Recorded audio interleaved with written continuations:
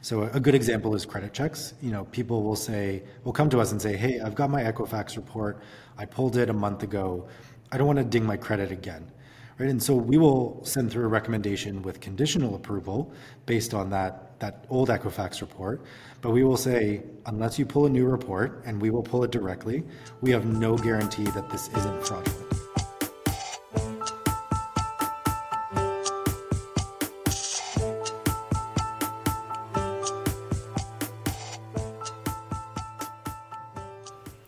Well, we've all been talking about it in some form or another, and that's the housing crisis in Canada. We've been talking about tenants and landlords, high rental rates, non-payment of rent, evictions, and wouldn't it be nice if there was some kind of, I don't know, like an app or a program that would bring tenants and landlords together and kind of solve all these problems? Well, I might have the answer for you in a couple minutes. But first, you're watching the City DNA podcast, The People in Your Neighborhood. This is the podcast where we interview interesting people and businesses in our community, which is Guelph, Ontario, Canada. Today I have with me Hart Togman. He is the owner and founder of Rent Panda, and he's going to tell us a little bit about what's going on with his company. Hart, what is going on? Thank you for having me on again, and it's been some time since we last spoke, so lots of new developments. What is going on is a lot to unpack. First and foremost, we are in a tumultuous rental market, I would say. What you hear every day from the news is rents are going up and issues at the landlord and tenant board. But the reality is that it's a lot more nuanced, and it's a lot more nuanced across the entire province, with niche markets acting very independently. So what we're all about at Rent Panda is really helping steward the journey of small landlords and investors. We're now across Ontario. We have regional leasing specialists and property management teams that help our client base. And so we've actually gone from a pure tech model to tech-enabled real estate. We have our software that landlords can still use, all those DIYers who are finding and placing and managing their own tenants, and it's just a more consolidated way to do everything. And over the last couple of years, we've done a lot in terms of servicing landlords on the ground. So leasing or tenant placement services, property management services. We do paralegal services in-house now too. We're developing landlord education platforms. And really the idea is, as an investor, as a landlord, your journey doesn't stop. You may start as a DIYer, but move into a more passive investment role. And as a brand, Rent Panda wants to be with you throughout your entire journey.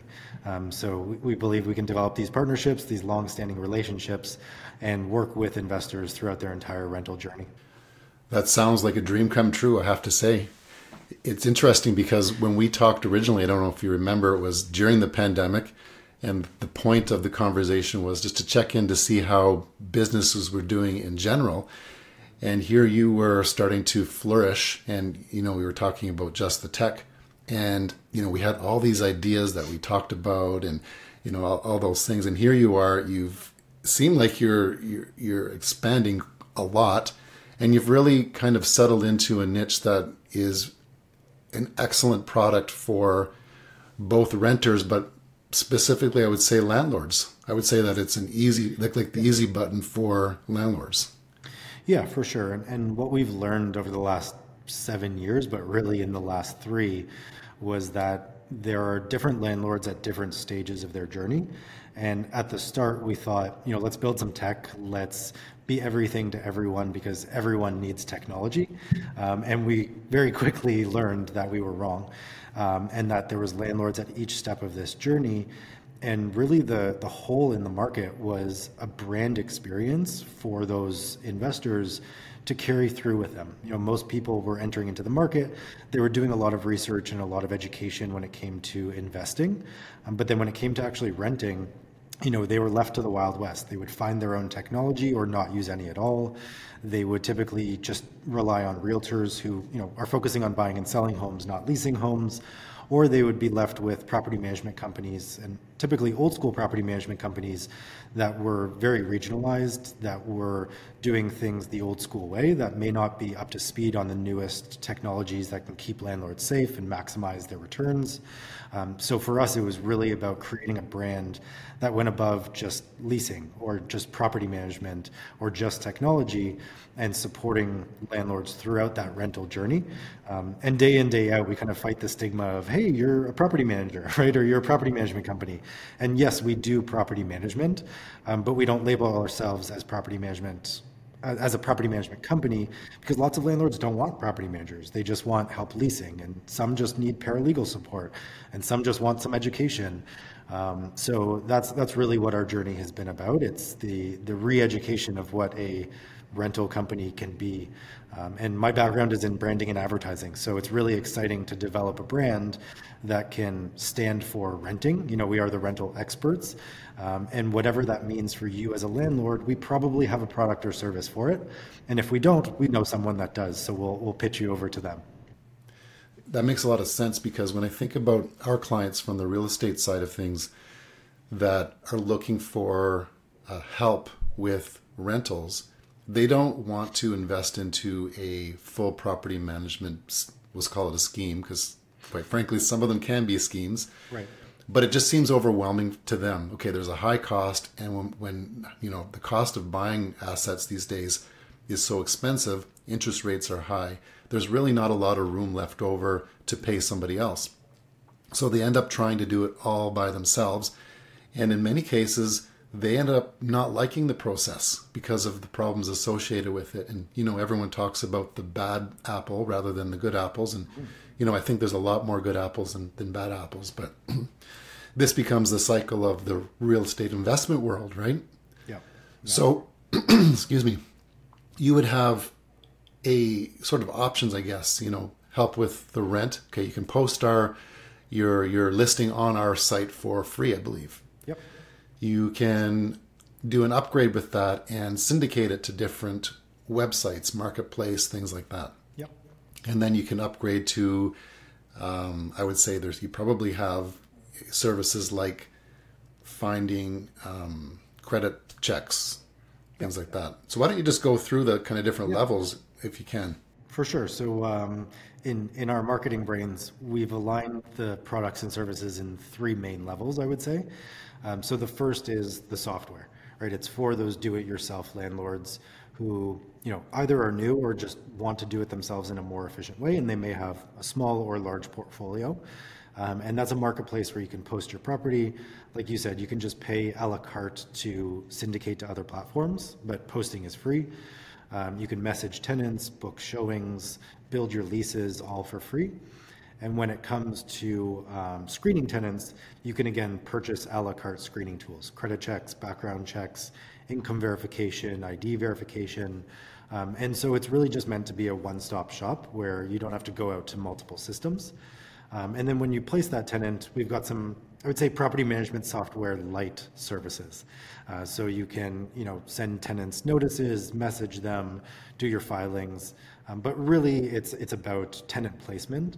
And we always say to landlords, regardless of what service they opt into, finding the perfect tenant is really the key. It will make management that much easier, whether you're doing it yourself or we are.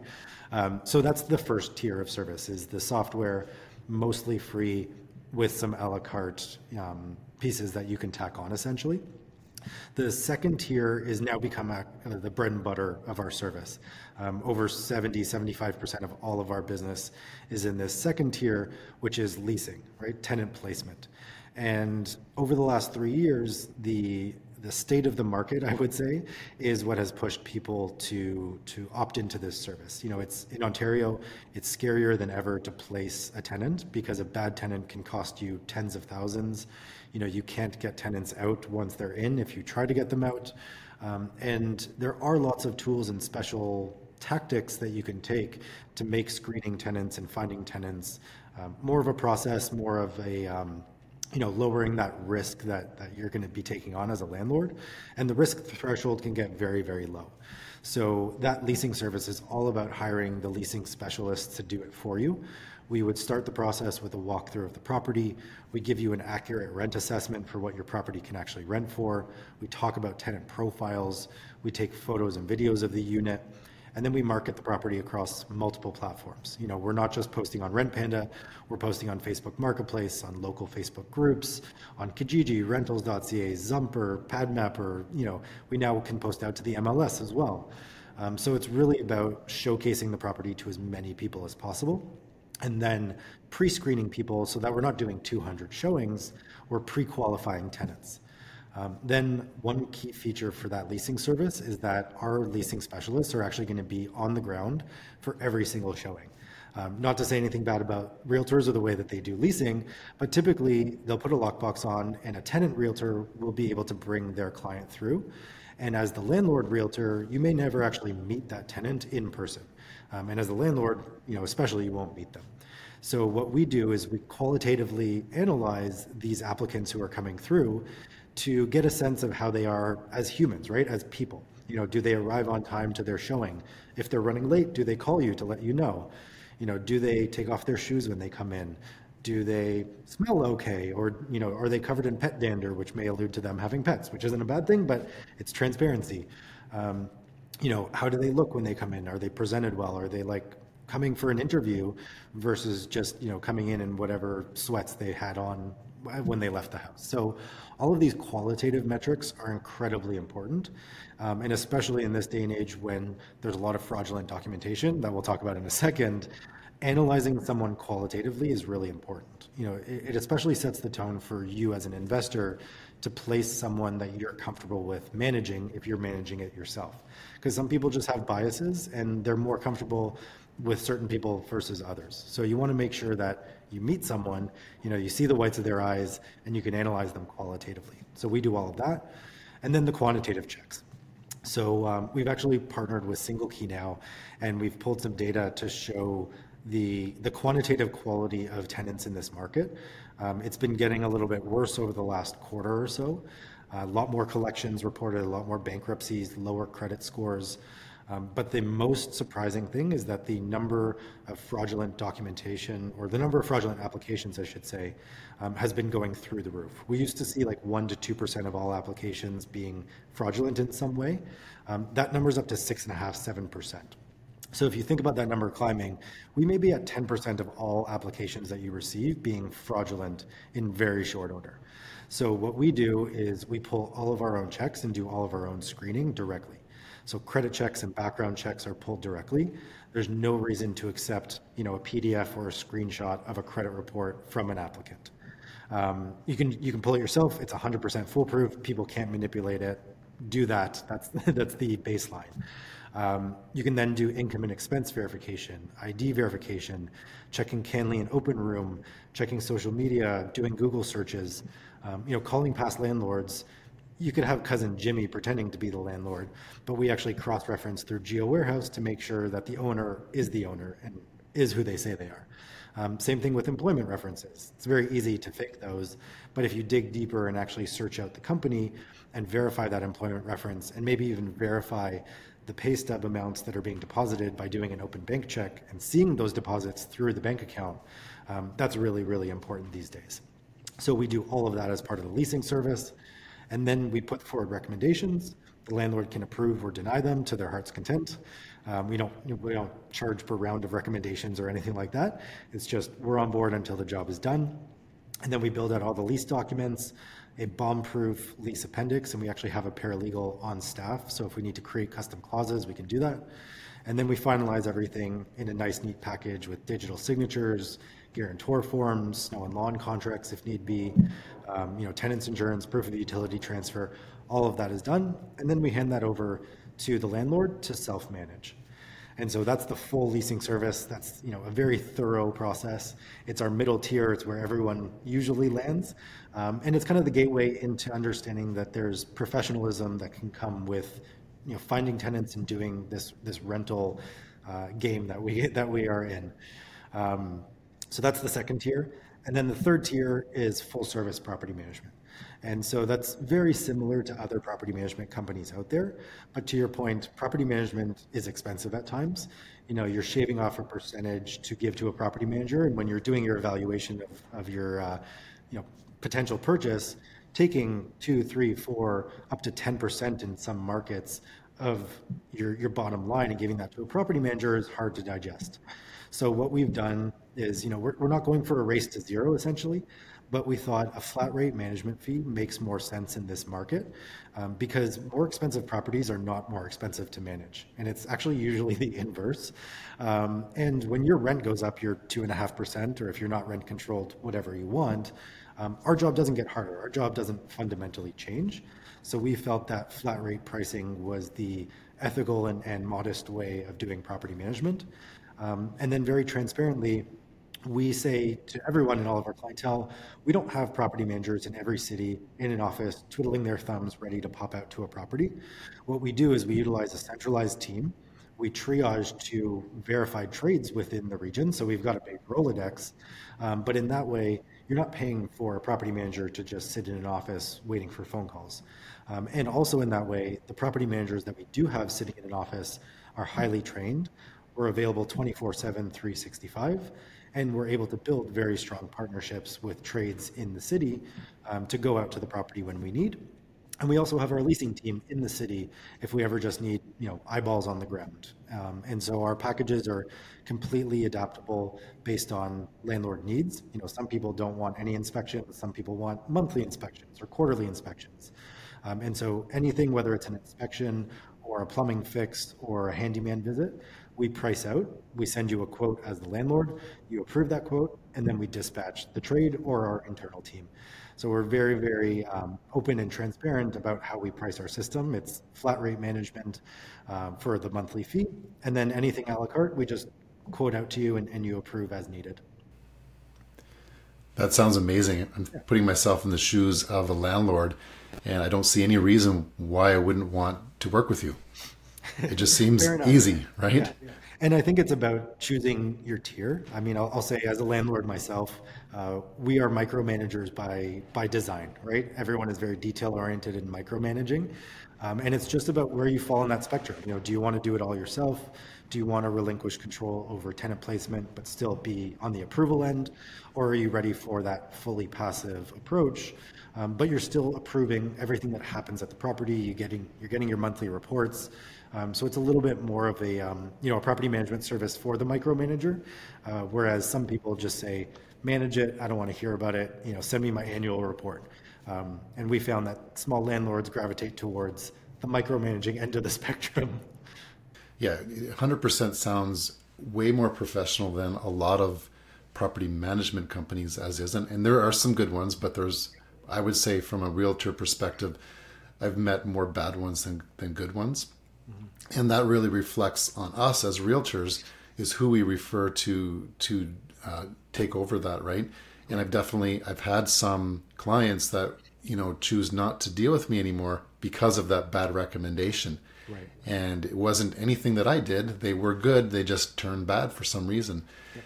And what you say answers all the problems that I face as a realtor and as a landlord as well. Mm-hmm. And, it's not easy to find good tenants. We do that as a realtor, as you alluded to before, but it's not something that is common. And it kind of is becoming more common that you'll see them on realtor.ca.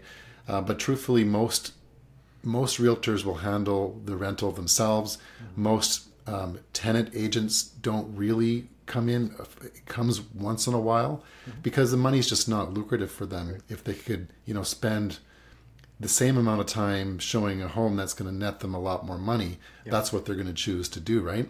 Yeah. So, even as a renting specialist, or if you want to say that, a realtor wouldn't be making more money. Right. So is their attention really on you? And it sounds like what you said, your attention is on that owner. Yep. You are face to face with the tenants. The stuff that you go through to find the right tenant sounds incredible. So I'll tell you this story. We have an agent on our team. He prefers rentals, actually. He's a landlord himself. That's what he's done his previous career, I guess, before he became a real estate agent. And so he just knows that business, very comfortable with it. And I say, listen, man, you can't take blood from every single tenant. It's just not fair. You're not going to get tenants if you're going to ask them for all this stuff. Right. And he puts them through a lot. And, I would say that you put them through as much as he does. Yeah, and I think, we have open conversations with all of our clientele that we would rather lose a tenant versus not have 100% certainty and security. So a good example is credit checks. People will come to us and say, hey, I've got my Equifax report. I pulled it a month ago. I don't want to ding my credit again. Right? And so we will send through a recommendation with conditional approval based on that old Equifax report. But we will say, unless you pull a new report, and we will pull it directly, we have no guarantee that this isn't fraudulent. So we would rather lose that tenant because they say, screw it, I don't want to go through another credit check, versus not have that full credit check pulled by ourselves. So our clientele needs to understand that that's the case, that's how we do business, and we don't want to tarnish that reputation by 6 months down the line realizing this person had fraudulent documentation and now they've stopped paying rent, and it's going to take you 9 to 12 months to get them out of the property, let alone collect the arrears. So, thankfully we've had a very good success rate with placing tenants, but we are very diligent with what we ask. We follow process, and we're tough on a lot of tenants. And, in Toronto, it may be normal and people may be willing to give up everything and anything. But we operate in a lot of small towns where that's not as common, right? We do a lot of business in Welland and St. Catharines and Hamilton and Thunder Bay and Sudbury, let alone, Guelph, Kitchener, Waterloo is a hot market in comparison. So we want to make sure that our clientele understands that we will lower the risk threshold to the absolute minimum, but we may lose some clients or some tenants along the way. And it's just, it's about the brand experience. It's about the security of our clientele. And it's really the only way to do it that we see as the safe way to landlord.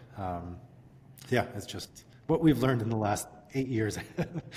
Yeah, and there's such a need. Like when we talk about fraudulent documentation, that is crazy. We even see it in purchases, and we can spot it, and mortgage brokers are pretty good at spotting that stuff too. Yeah.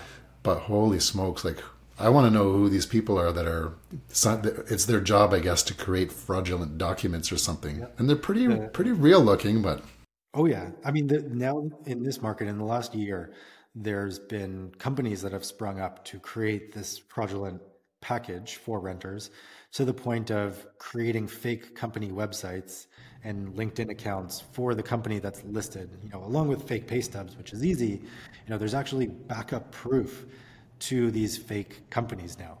So it's becoming more and more difficult. But, when someone provides a fake pay stub with a fake company, it's really easy to see that it's fake if you pull and not just ask for bank statements, but pull their direct banking information, which we can do through an open bank check. And you see that in the last 12 months, they don't have a deposit, that aligns with this pay stub. So no matter how fraudulent or how tricky people get, when you go direct to the source, you can't get around that. And that's just where, we actually work with a lot of brokerages and a lot of agents. I'm actually in one of our partner brokerages offices right now. That's where we want to come in and help at the beginning, right? We want to train realtors who want to do it themselves on how to spot these things. We want to make them understand the work that it goes into, both on the tenant and landlord side, screening people appropriately. And in doing so, it's a little bit of a sales pitch for us, because most realtors go, holy crap, that's a lot of work to do. Can you just do it for me? I'd rather have the good experience for my client versus, the $500, $1,000, $1,500, whatever it is. And it's becoming more and more acute. As rents go up and as inventory dwindles, tenants will work harder to make sure that they can get their foot in the door. So I'd say the onus is on us now to work harder to make sure that our clientele is safe. Well, that's just it too, is people don't realize that working with tenants is literally the wild, wild west. Yep. There is no rules or structure to deal with these kind of things. Where when you're buying and selling a house with a realtor, we have a code of ethics that we have to follow. And, we still have fraudulent things happen because human beings tend to, want to go to the gray area of things. And, when you have money involved, people want to make more money. So they find ways of, circumventing the system. But there is disciplinary actions that goes with that, right? You can lose your license. Rentals, there's nothing. There's really no governing body that can slap you on the wrist. There's, the police aren't going to get involved with this kind of stuff. So you need somebody that is going to do the heavy lifting so that you don't get stuck with one of those tenants and be on the news, having not had rent being paid for the last 6 months and being stuck, not being able to get to the LTB for your case, right? And I think, the same is true on the flip side. We deal with a lot of first-time landlords or seasoned landlords who had been doing it kind of the old school way for a very long time successfully before some legislation started to come, to fruition, right? And so a lot of what we do also when we onboard landlord clientele is educate them through the process of what is and isn't allowable, what is and isn't enforceable at the LTB. We've seen countless lease appendices with completely illegal or unenforceable clauses in them. And also, setting our clients up for success to say, if we spend all of this time and effort and money finding a good tenant, maintaining that good tenant and maintaining that relationship through management of the property is really important, because it's not a set it and forget it type of business. The best landlords will continue to invest in the relationship with their tenants. It will yield positive ROI. Their property will be in better shape. It will maintain its value. Finding the next tenant will be easier and faster at higher market rents. And so going through this education process is part of what we do, not even just formally on the education side, but for any of our clientele at any of those kind of service offerings. We want to have open conversations about best practices and how to guide people to be successful landlords. Because ultimately, we want to do it, but selfishly, good landlords become good investors, and good investors grow their portfolio, and then they come back to us to do more work with them. So I think that there's a win-win across the board if we all just realize that, the industry is very underdeveloped still, right? That from an education, from a service, from a product perspective, Canada is still in its infancy when it comes to rentals. So there's a lot of improvement that we can all do together if we're just willing to invest in it. Yeah. I mean, there's so many things to talk about when it comes to rentals, right? Yeah. And it's just really exacerbated by the housing crisis, like I said at the very beginning. Yeah. And you actually said it a couple minutes ago, where the circumstances are forcing people to do things they may not normally do because they just don't have a place to live. Yeah. Okay, I've been turned down 17 times for properties, and I can only afford $2,500, but rent is $3,000 a month for X place. I'm going to do something so that I can get that property, and then I'll worry about it after that, right? Yeah. And something needs to be done, and it sounds like you guys are doing taking a big chunk of that worry away for a landlord. Yeah, and I think there's two sides of the coin, right? It's one side is tenants need to protect themselves and landlords need to protect themselves, and I think that there's a win-win where there may be a perfect place for everyone out there. Housing affordability is a whole nother topic for hours and hours of discussion, but there is a massive opportunity when it comes to the world of investment to fill the middle market, essentially, because most people get into properties, they renovate for their refi, and they're not necessarily renovating for the tenants in the market that are out there to afford their property. And we see a lot of quartz countertops and stainless steel everything, and perfect new laundry machines and the top end rental. And the reality is yes, top end rentals do attract top end tenants, but there is not an endless supply of absolutely top end tenants. And B plus tenants in B markets may be very lucrative investments. And so you need to kind of align the inventory that you're producing as an investor to the tenant population that's there, and then align your screening practice. So, we see people, and with Single Key we did this, the average credit score out there right now over 2023 was, I think, around 660, 670. Most landlords don't want to consider that kind of credit score. But when you look at that as the average, those are the tenants who need housing. And then those tenants end up coming to these places that are out of their price range and try and fit in more people, right? They may be looking at non-traditional family units, get a friend involved, get their parents to come live with them. But then from a landlord perspective, you don't want too many people in your house. And so the wants and the needs are not matching up. And I think there's in 2024, 2025, we don't know exactly when, but there's going to be a point when the market needs to balance out because the top end of the tenant market is housed, right? There's enough inventory to go around for them. It's really this middle market that's missing out on all of the opportunities because, it's not sexy to go and renovate a house and do a duplex and put laminate countertops and no dishwasher and shared coin laundry. But those are the types of units that we see in very high demand. So maybe that's my little tip and trick, but as a personal investor, that's what I want to invest in is the areas that are in need from a housing perspective. And I mean, you were talking about doing the same years ago in terms of creating affordable housing for those who need to. So I think we're probably on the same page on that front. Absolutely. And there's a huge demand. Yeah, on the radical housing side of things, we've been able to find a system that works. Still, like we're still finding exactly how to make it work. Yeah. But we've had some really good stories come out of that. The one we're working on right now is so from the homeowner perspective, there are a lot of people out there that with increased mortgage rates, they can't afford their home anymore. Yeah. So what's their option? Sell and then go rent and pay $3,000 a month for rent. So even if they had $400,000 of equity, that's going to be burned in 10 years. Mm-hmm. You know what I mean? And these people can't refinance. In this case, it's a single mother, one income. So what are you going to get with a single income these days, unless it's $300,000-$400,000, right? Yeah. So she's making a single mother income, but she has $400,000 of equity in her home. So what we did is we stepped in there. We did her basement apartment. Instead of funding it ourselves like we can do, we found a partner who happens to be a realtor colleague of mine who was able to use her RRSPs to fund that through a self-directed RSP mortgage and the second mortgage. And so it's just bringing the community together to find solutions. And now what she's doing is she's getting an income from that basement apartment, but she's also providing a place for somebody to live. Yeah. And again, we're not doing stainless steel and granite countertops, although I think I'd like to do it in this one. It's because it's a really nice space. She really has a really good layout in this particular basement.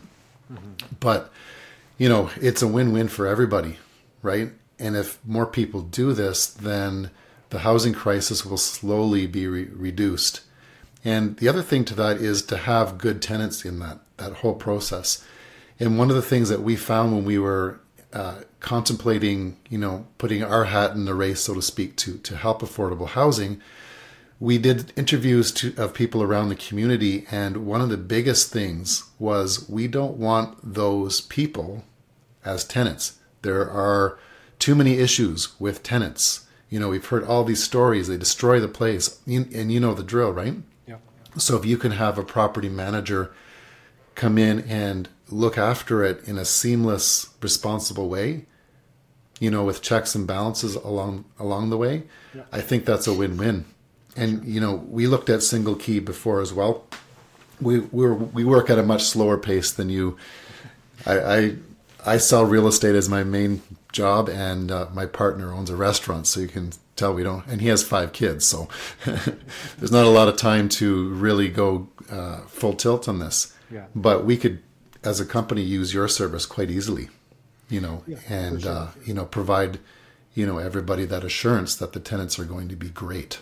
Yeah, and I think that's where we've excelled over the last couple of years with strategic partnerships, right? And whether that's with individual landlords, brokerages, other companies that are involved in the space, because I really truly feel like the opportunity that exists over the past couple of years and in the next couple of years is only going to come to fruition when more people get involved, right? Because no one is, well, maybe aside from us and a couple of other companies, no one is fully in this rental game, like you just said.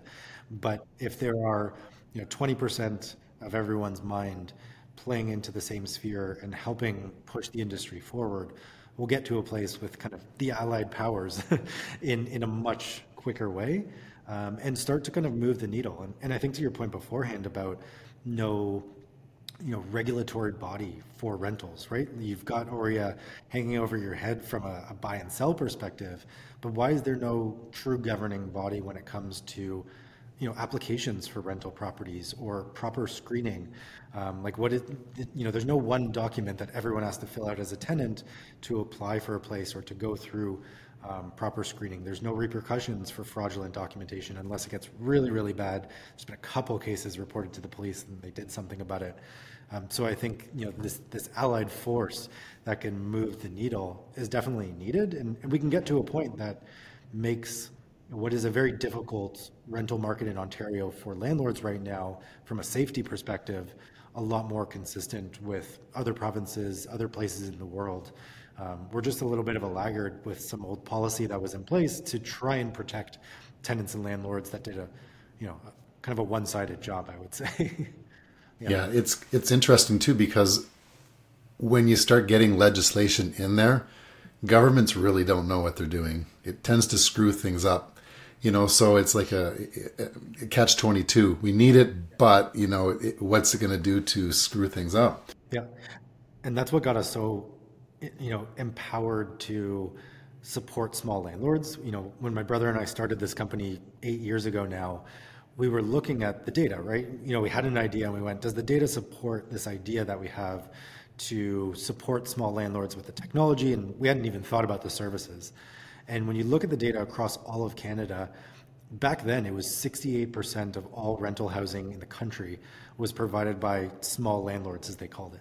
Right? So the majority of the housing is provided by these mom and pops who have basement units and single family homes and duplexes and triplexes. It's not the massive towers run by property management companies and hedge funds in Toronto. It's about supporting the small landlords in their journey. And these small landlords we see day in, day out just making the same mistakes because there's no institutional knowledge or traditional knowledge about landlording that's passed down. So I think there's it's ripe for change, and there's a ton of opportunity in the market right now. Yeah, absolutely. And we you mentioned it takes a village, right? Mentality. And part of the solution is to get more people involved in whether it's opening up their own home by doing a basement apartment or an ADU in the backyard, or buying some investment properties. If there is something in place that makes it easy to find and manage tenants, more people would be willing to do that. For sure. Right now, there are a lot of people that might be wanting to step into the game, but they're not going to do it because it's really scary. When you turn on the news, and that's what I talked about at the beginning, a lot of people are talking about this. You open up YouTube or Facebook or your newspaper, if you still get that, you're hearing about this case where the tenant didn't pay their rent and they can't get kicked out. They destroyed the place. That's what people are hearing. So hell no, I'm not being a landlord. Therefore, I'm not contributing to the housing stock. Yeah. And we'll be continually in this having this problem with, which is a supply and demand issue. Yeah. There's way too much demand and far too little supply. Yeah. Yeah. Right. So, and, going back to radical housing, when we were thinking about it, I thought about that for years, and I never did anything about it, with the sole reason I'm just one person. Right. What can I do? Right. And I said, what? Enough is enough. If we create 6 of these, then that's more than we had before. Right? But imagine if there are, thousands of people like me that can do 6. That's 6,000 units. Yep. Right? For sure. And I think that's, some people may say that's not going to solve the issue, and they're looking for a solution. And I don't think that there's a solution. And I know you feel the same way, right? It's a collective, right? It has to be small landlords playing into it. There has to be a government approach to it. There has to be an acknowledgement from the large developers and the large property managers. to all play into alleviating the housing crisis that exists. But it's also very difficult as a small landlord to play a part when other people in the community aren't willing to accept it. We had a house in our neighborhood that we were looking at, and in the short term, it could have been a triplex. And in the long term, it could have been three triplexes on the single plot of land. But looking at what had happened over the last year in the neighborhood, there was absolutely no way that we were going to get any kind of approval for that type of structure. And the sad reality is, it was close to a subway and transit. It was a great area for rentals in terms of value and property value. But the NIMBYism just wasn't going to allow it. And we could have tripled, from right now it was a single family home. So we could have more than tripled the density of a single plot of land and really helped alleviate a little bit of that. But unless there's a collective understanding and a collective approach, it's going to be very difficult. But I totally agree that so many people just don't go into it because they're scared of tenants. And unfortunately, good tenants don't make good news stories, right? No, they don't. This guy paid his rent on time for the last 6 months. Exactly. Yeah. My tenant was open to a rent increase because they love everything that we've put into the property. Like, there's no stories of that. And so these, the bottom 1% rise to the top because they make good news stories. And I was actually talking to an Uber driver this morning about, rents, and they were saying, oh, rent's been going through the roof. And I said, in Toronto, rents have been going up consistently, but rents going through the roof sounds like a really good headline. But when we look at the rental data, and we actually just launched our rent report, which we do quarterly yesterday. So if you go on Rent Panda, you can now see accurate data of rent increases. Ontario only saw a 3.3 increase over all of 2023 as compared to 2022. So there was markets that went up, there was markets that went down. Q4, a lot of markets went down that weren't reported on. And so rent increases are happening, but they're happening acutely and dramatically in Toronto.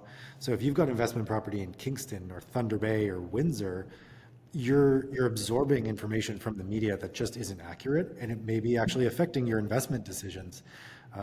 So I think that there's, again, like on the data front, there's an opportunity for proper data suppliers to come to the rental market and provide more accurate data that can help investors, that can help realtors, and that can kind of change the nature of the conversation a little bit.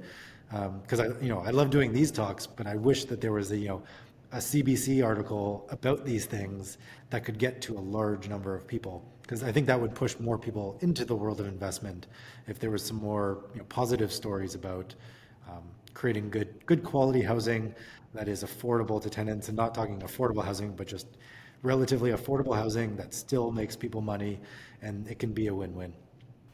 Yeah, absolutely. And when it comes to house, like rents in houses, you can ask $10,000 for a one bedroom. You're not going to get it, right? So there is a threshold based on what people can afford, and it's the same thing that is true for when a person's going to buy a house.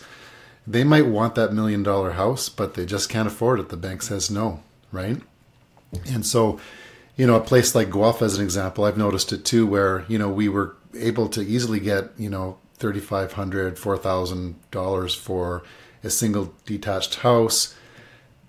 Maybe not even the whole house, maybe just the upper floors of that. And now I'm seeing that, $2,700, $2,800 for the top floor of a bungalow.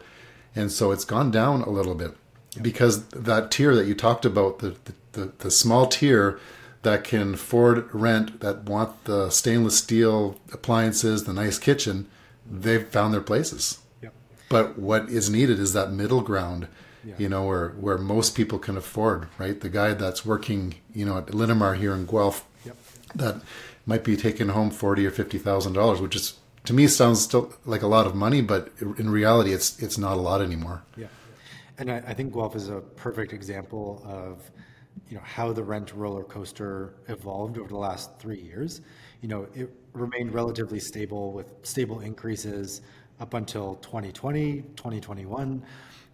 One blog TO article came out about how Guelph is the best place to move to from Toronto during the pandemic. And like within 3 months of that article, rents started to go through the roof. And I remember when, a 3-bedroom townhouse in Guelph was 26, 2,700 standard, every day. And then it creeped up to 3,000, and then it creeped up to 3,250. It's like, what is going on here? And it was people with, Toronto jobs working remotely. They were making 150, $200,000, and they came into the market and went, well, the same thing in Toronto costs $6,000 a month. 3,500 is steel. Sure, I'll pay it, and I'll just outbid everyone. And so we saw this massive spike, and it's taken a while for it to come back and level out. But I think now it's back in this healthier, I would say, market where, yeah, there's going to be a top end, but that top end is not super micro niche, and it's relatively affordable. I mean, Guelph is still an expensive market to rent in, but there's inventory across the board. And I mean, the number of Linamar applications we saw, right, from just hardworking Guelphites, but that they turned kind of non-traditional, right? They had to put 4 or 5 unrelated people in a home, and then that caused issues with the landlord insurance. It created this spiral effect where like housing became unaffordable for people living and working in Guelph. So it was a market that I'm glad kind of came back to, high end, but more stable high end. And I think that's where if you read the news, it would just say rents keep going up and keep going up, but they're not. So misguided investors may still be buying that 3-bedroom house or 4-bedroom house, thinking they can get 4,000 or 4,200 for it, when in reality they're down in that 3,000 range, and then they're pissed because they're bleeding money every month. Yeah. And that's a tool that realtors can use too. Yep.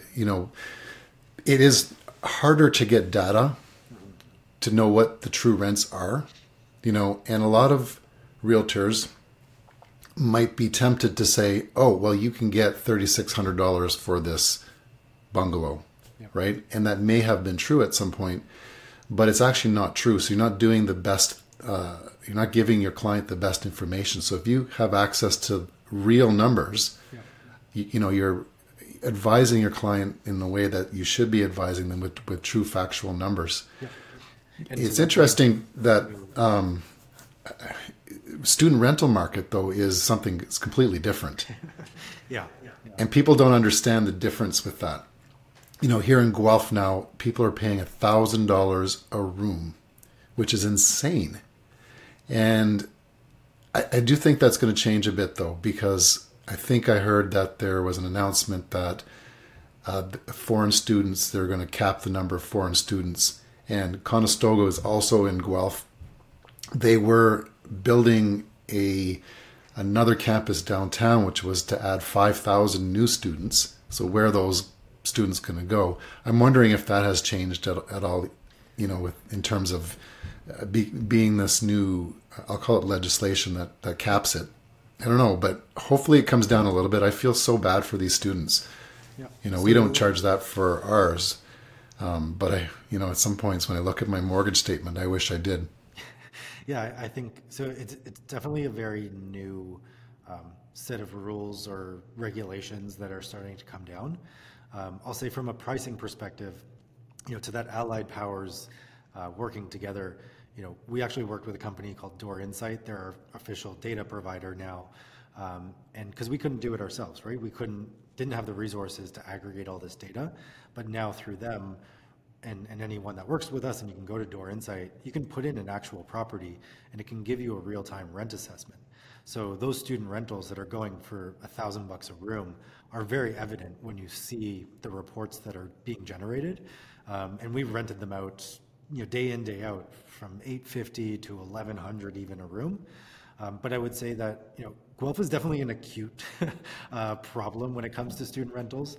But across the board, the cap on the number of students that are being put on by the government is possibly a good thing. It was reactionary because a lot of these students were being unhoused. We heard students who were, not room sharing, but bed sharing. We had people in motels. We had people who were, homeless. Like Toronto had a homeless issue of students, around Ryerson. But the cap will help, but at the same time, there's opportunity because the universities have now been mandated to provide housing to students.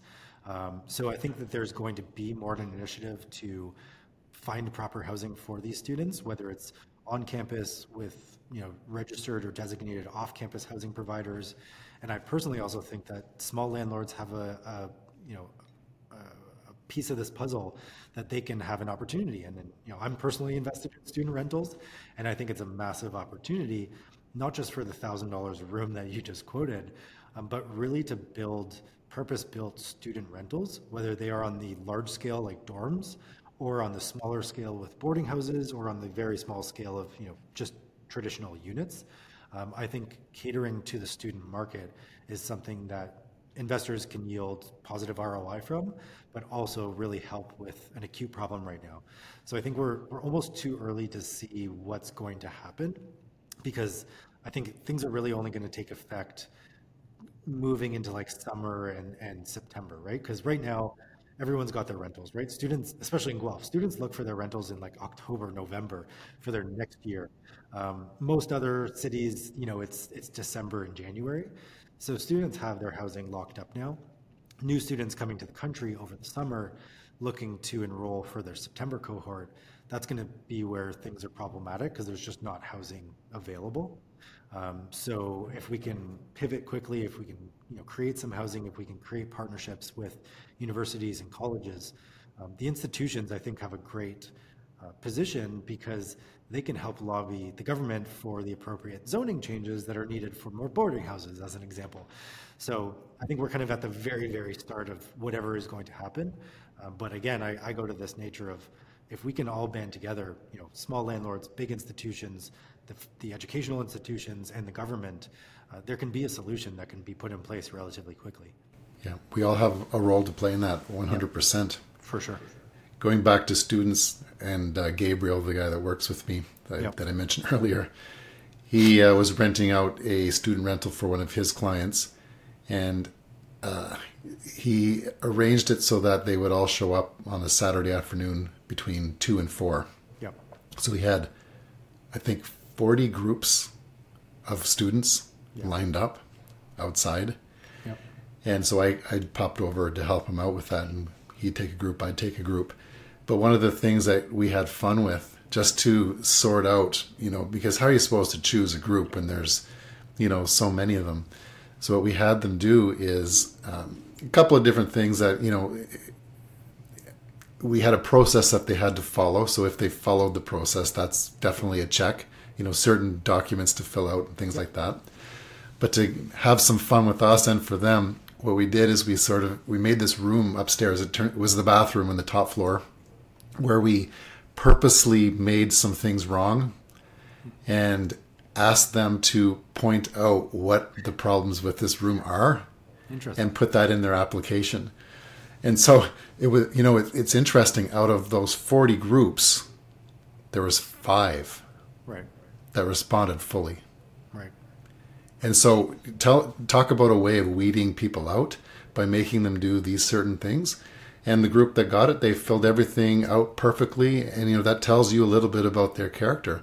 Yep. So it goes to, it kind of reminds me of what you guys do, except I'm certain you do more than us. And maybe you don't do that little, find what's wrong trick. But at the end of the day, it really matters to find the right tenant. Right. And you have to find unique ways of doing it because they learn pretty fast what to do, what to say. And, I don't know about you, but I've learned that people that know the answers, they're actually not the best tenants either. Right. Right. So yeah. I may steal that little tactic because that's. Yeah, it was fun. I have to tell you, just to watch. And then, they get involved in things like that. Oh, what about this? What about that? Is it this? Yeah. And I think the screening of students is something that a lot of people struggle with because, credit checks don't matter really. Money in the bank doesn't. They don't have money most of the time matter. And so it's about the guarantors. It's about the qualitative elements, like you said. Can you identify an issue so that when there is a leak and there is going to be one, they can actually call you up and say, Andrew, there's a leak. We got to fix it. So I think that's really important. And then especially when you get to the international student market, it becomes another niche group, which is not so niche anymore, that has different criteria for approval, right? They're not going to have guarantors, but they may have money coming from abroad. They're all coming with some GIC money sitting in that account. Most of them are going to have part-time jobs. And so it's a different framework of screening.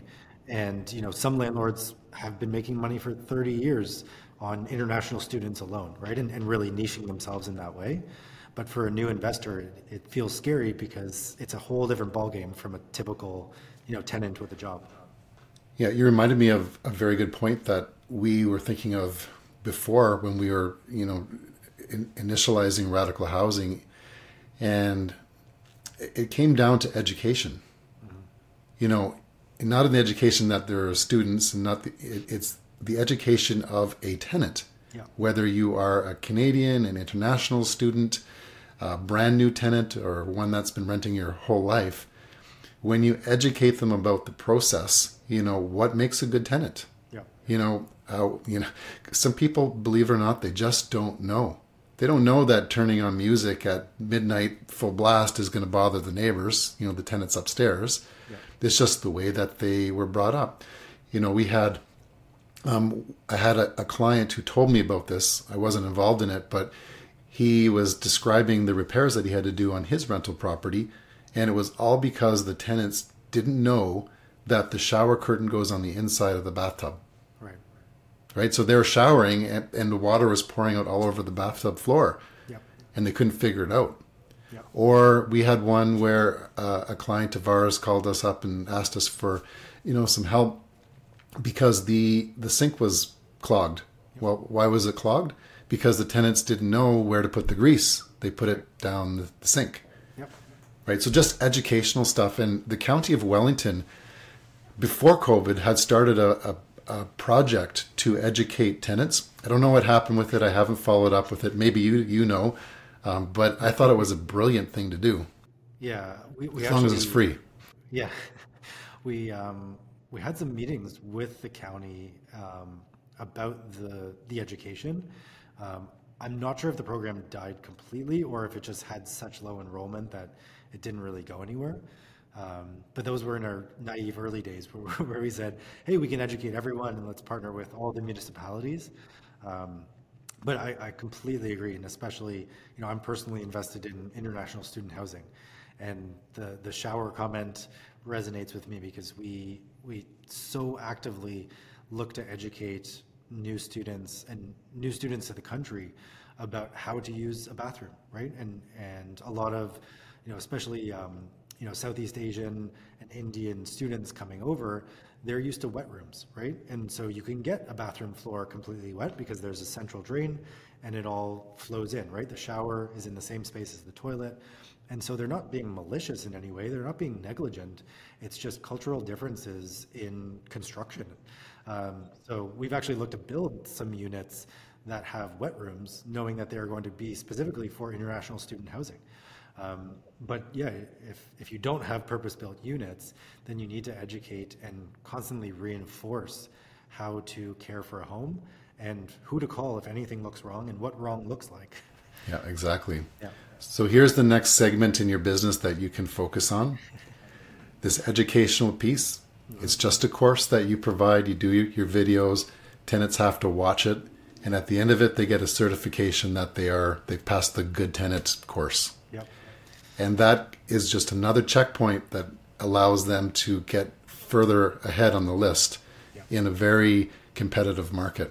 For sure. And it benefits the landlord. There you go.